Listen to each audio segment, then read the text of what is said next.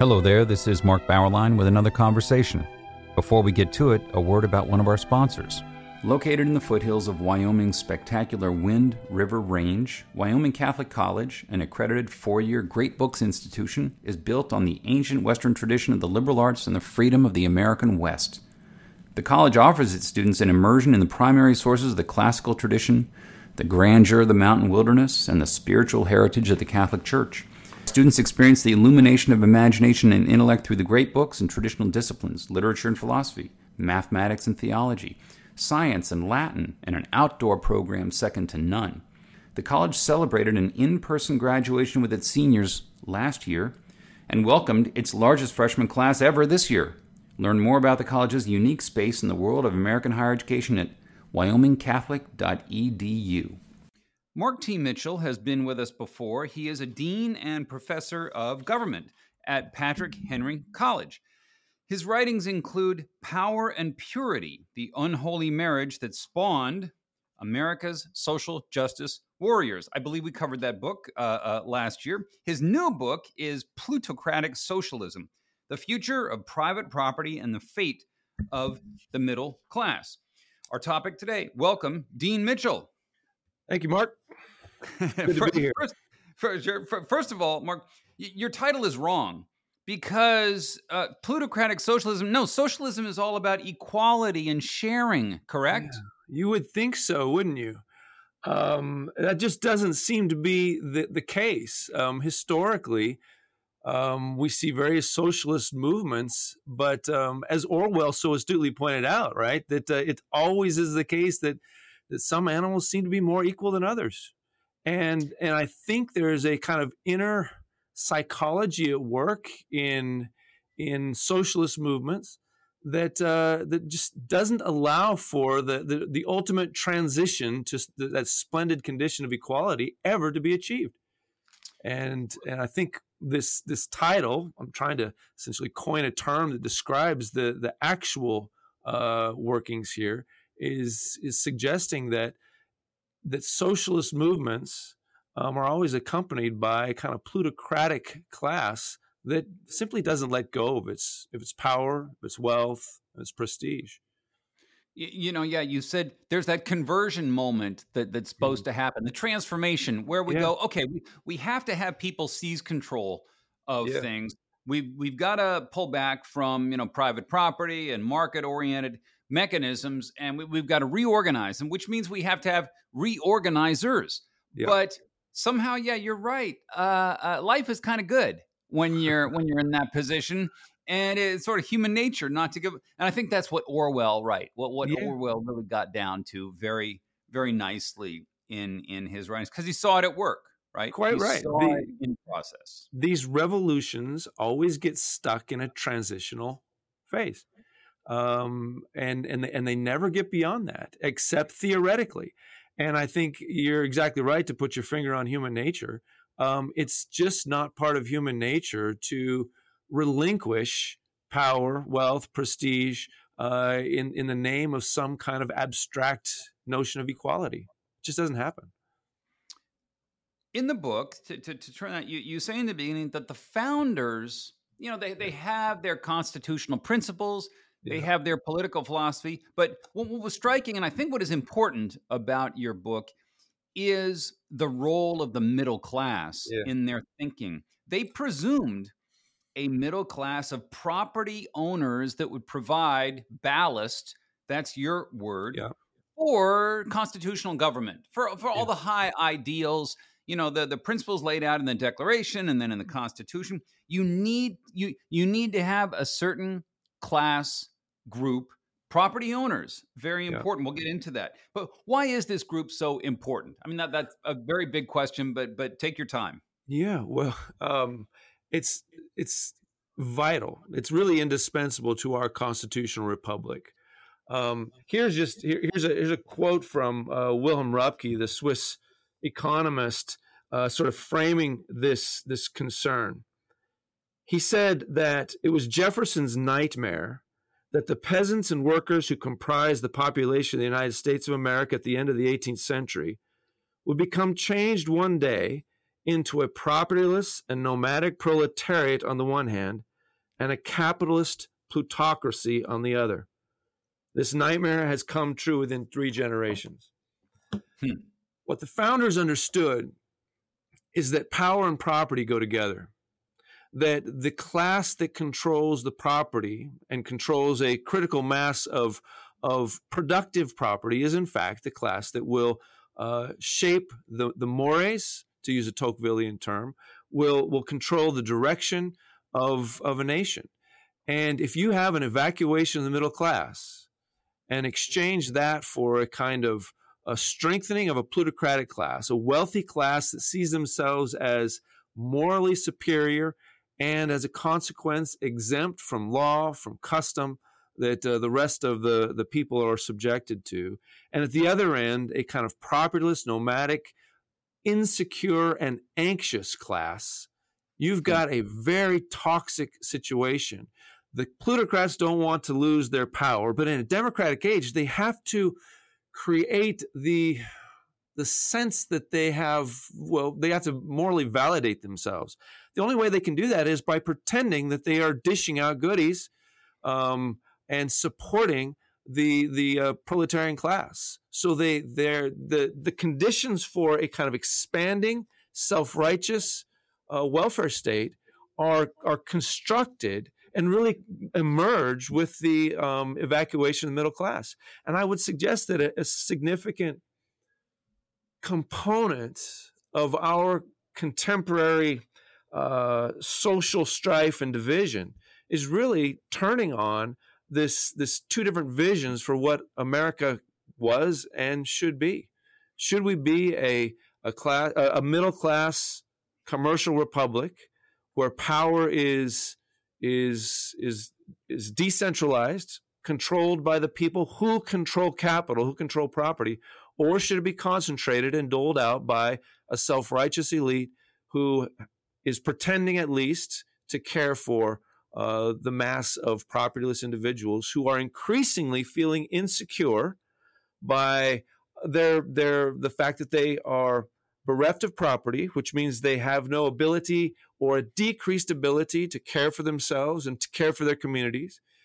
Just recently, we can see the COVID crisis, the language of climate crisis, race conflict. All of these crises serve to heighten anxiety and strengthen the class that says, well, we need to have more power, more central power, so that we can resolve these crises and care for the people. And this is exactly contrary to how the founders of our nation conceived of property allocation. They saw independent families and communities, strong churches that could, in their communities, care for themselves. Because the more communities can care for themselves, this is, again, a Tocquevillian point that is something's reiterated by the founders as well. The more communities can care for themselves, the less they need the state, the less they need a caring class that will reach out and with promises to alleviate the anxiety that is increasingly being felt. As you're talking about the plutocratic class and the welfare state, how the plutocrats really love the welfare state. I remember in the 80s and then into the 90s when a lot of the debates over welfare were taking place. And the line was that those rich guys, those rich Republicans, they don't care about poor people. They just rather see them starve. And they're all against those welfare programs. But now we have the plutocrat. No, they love the welfare programs because it nourishes the dependency. Yes. It sustains the status quo. I mean, were we wrong to see the 80s? I don't know what you'd call them. The big free market capitalist success stories as really being anti-welfare. I mean, I don't know. This really doesn't come into your book. It's a little off topic, but just when you were talking, I was just remembering the old anti-welfare discourse. Yeah, it was. I think it was always a kind of a red herring. Something that I think we need to keep in mind. This is something that Robert Nisbet noticed in the mid 20th century and others, that big government and big business need each other. They grow up together, and the dynamics that foster the concentration of wealth also foster the concentration of political power. And so I think one of the things that people on the right sometimes are accused of being suspicious of big government, but having nothing to say about concentrations of economic wealth. I think that's not the whole story. And you see sort of the inverse on the left, a concern with the concentrations of wealth, but a perfect willingness to countenance almost infinite concentration of political power. Power is a dangerous thing. It's necessary. Every political entity has to have some concentration of power. But Madison says, and I think it's a profoundly insightful political truth, that power is of an encroaching nature. That's Federalist 48. And it's not just political power. Power tends to concentrate. It's the natural tendency of power is to concentrate and expand, whether it's political power or economic power. And what the American founders understood is we need enough power in order to defend ourselves, in order to have a coherent nation, but we somehow need to create barriers to the expansion of power so that it won't flip over into some tyrannical kind of regime. And their emphasis was on separation of powers politically. But they were also dealing at a time when property was radically diffuse. Property owners, small farmers, small businessmen. This was the typical kind of citizen that Rupke mentioned in the quote that I read a couple minutes ago, and that Tocqueville noticed when Tocqueville visits America in 1831. He says something that's remarkable. He says, in America, there are no proletarians. There's no proletarian class. And he understood something profound here. A proletarian class, if it is large enough, will transform a democracy. Because if propertyless, insecure people have the franchise, they have every incentive to use the vote to reallocate wealth and resources to themselves at no cost to themselves because they have no resources. And for Tocqueville, the key for a successful, vibrant commercial republic that he saw in America was a vibrant, successful, powerful middle class.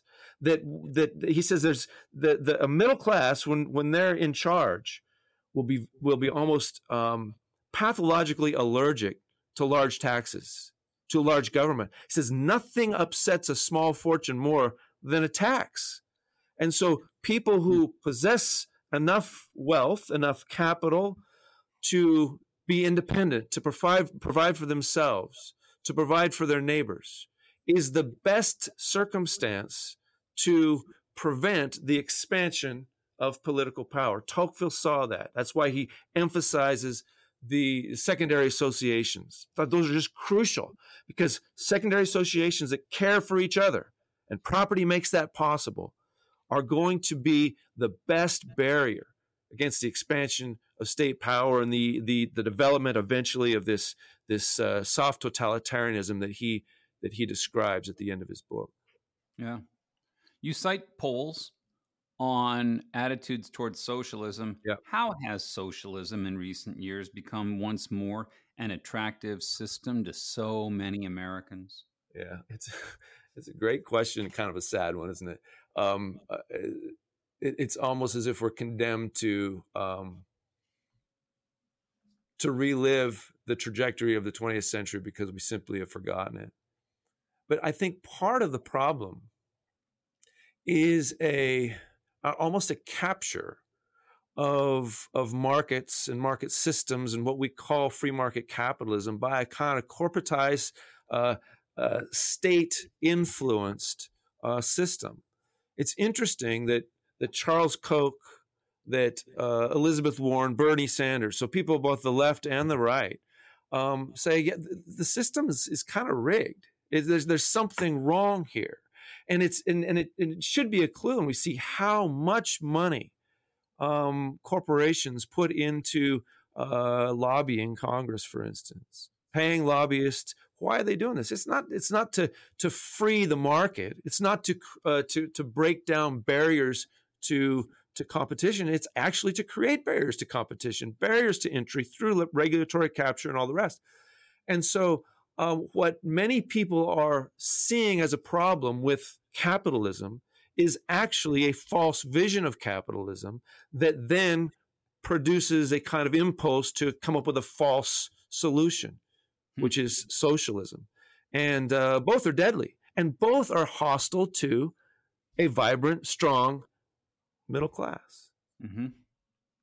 What does socialism mean to these people? Yeah. What do they think it means? Yeah, it's not a kind of technical term that a political philosopher would employ. I don't think it means something other than what they perceive as capitalism. The race guru Ibram X. Kendi puts it in very sort of simplistic terms. He says capitalism is essentially racist, and racism is essentially capitalist. So if you're an anti-racist, you have to be anti-capitalist. What's the alternative? Well, it's the nearest word that seems to be plausible is socialism, which must mean that we eliminate private property, that we come up with some kind of sharing society, one where goods and services are allocated by an all-caring state that has been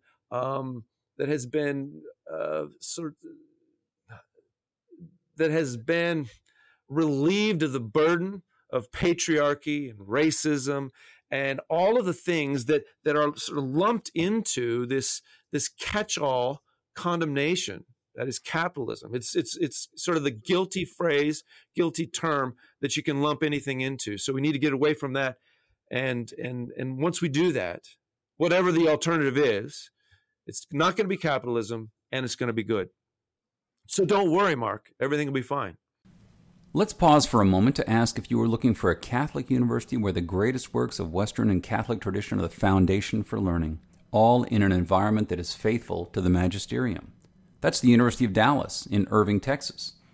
Recommended by the Cardinal Newman Society, the university offers an exceptional liberal arts education with undergraduate and graduate programs in arts and sciences, business, and ministry, as well as a campus in Rome, Italy, all of them preserving the wisdom of the past while preparing students for world-changing futures.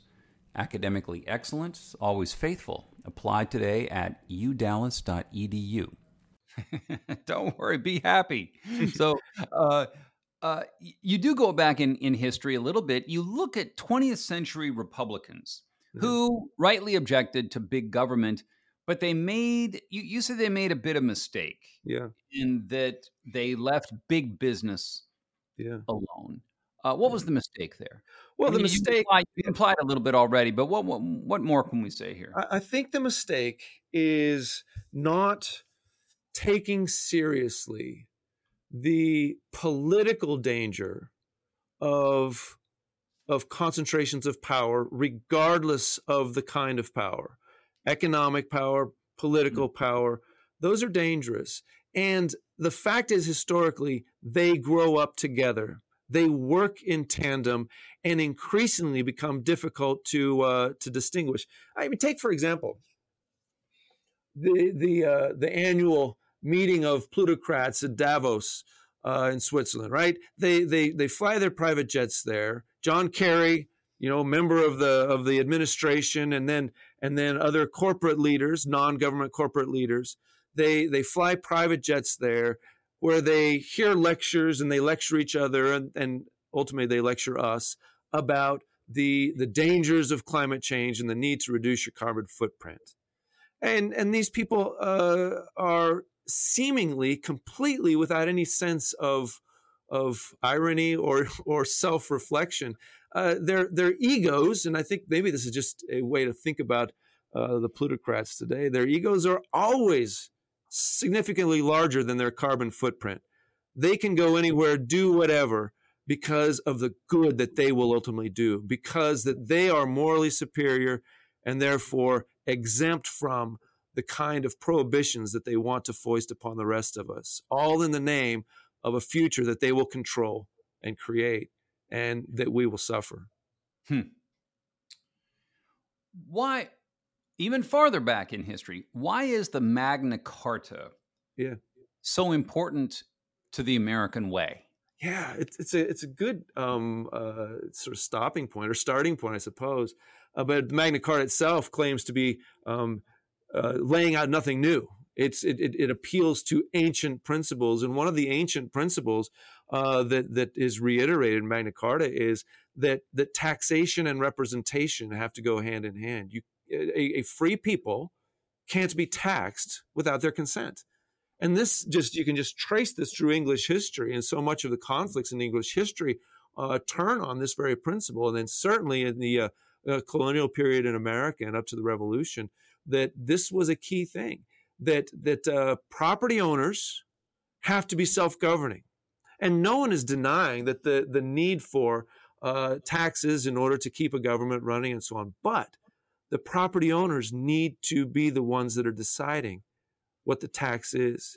And without that consent, and this is an interesting refrain that just goes throughout so many of the political sermons and pamphlets of the American Revolutionary period, is that if a king or a nation can take 1 penny of our property without our consent, we are effectively nothing more than slaves. Because if our consent doesn't matter with the taking of 1 penny, then the state or the king can, in theory, take it all. And so this connection between taxation, consent, and slavery is an interesting connection that is just reiterated over and over again. In your chapter on private property, you turn to the Bible. How does private property come up in Genesis and other books? Yeah, it's interesting that that in the Genesis account, God creates the man and the woman, and then it says, "Be fruitful and multiply, fill the earth, have dominion over it." And I think that so-called dominion mandate is really a crucial notion, that we are, as human beings, tasked with caring for the creation, caring for things other than ourselves. And we need to be very careful to distinguish between dominion and domination. We're not tasked with dominating in a sort of harsh adversarial way, but the context of that story is significant. They're placed in a garden. And anybody who knows anything about gardening knows that you don't grow a tomato by dominating the tomato plant. You have to work with it. You have to love it, first of all, and care for it, understand its essence and what it needs. And you give it what it needs and provide for it so that it in turn can become what it was intended to be. And so there's a kind of caretaking aspect that is unavoidably right at the center of this story. And I think that extends out to ownership and stewardship of our belongings. I think one of the ways that we've gone wrong is to think of ownership in absolute terms. That what I own, I can do anything with that I want, and nobody can tell me anything, to the contrary. And I think that, pardon? Yeah. Yeah, well, right. And that extends in our day, I think, to things like bodies. It's my body. I can do anything I want with it. You can see how that motivates the abortion debate. It certainly motivates the sexual orientation debates, and it ultimately orients the transgender debate, and it's increasingly going to be a central feature in the transhumanist debate. There is a kind of continuous logic there that is only diverted or there's an alternative if we, instead of thinking in absolute terms of ownership, think of ourselves as stewards, caretakers, who have been entrusted to care for what we've been given so that we can improve it, if possible, and pass it on to future generations. Why did the founders eliminate primogeniture? Yeah, well, it's not a matter of elimination, I think, as much as they just never adopted it. There was never a kind of a significant and widespread primogeniture in the colonies. I suspect some of it had to do with many of the individuals who were originally coming over to the colonies, immigrating from Europe, were not the firstborn. Right. They sort of understood what the short end of the stick looked like, and there was a kind of equality, and also I think there's just the vast space, the vast tracts of land in America suggested that anyone could own property. You simply had to have the initiative and the energy to go in another mile into the wilderness and clear out a space, and it was yours. And so I think the geography had something to do with this, and I also think there's some sociological reasons, just given who came and why. People, young people, we talk about looking at their futures and not having the optimism that former Americans used to have about, my life can be a little better than my grandparents' lives were. And you refer to, quote, a prevailing sense of insecurity and general angst in America today. What is going on with that? Well, there's a lot of things that are contributing to that.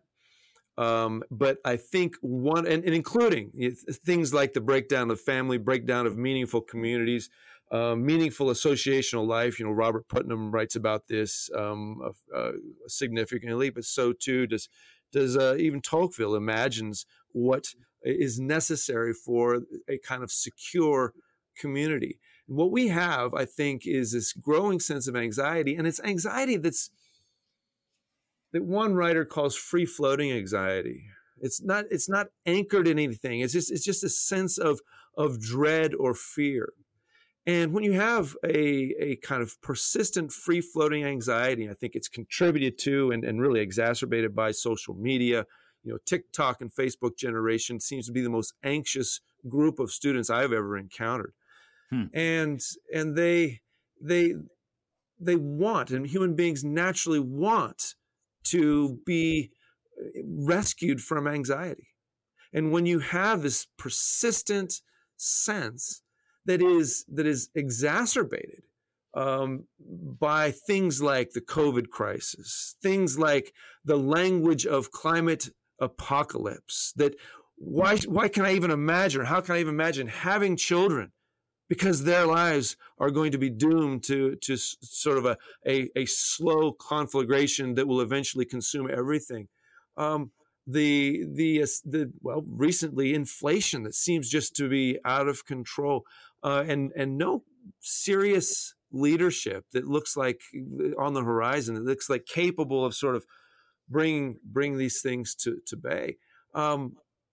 This sets up a condition that is perfectly suited for the expansion of a powerful state that promises the political and economic resources that will be brought to bear to eliminate our anxiety. They can hold out the promise, never to be fulfilled.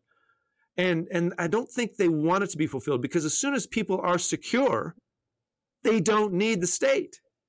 Yeah. And so there's a kind of inner dynamic here of needing ongoing crises. If one is resolved, if one goes away, we need something else. If COVID goes away, we need monkeypox.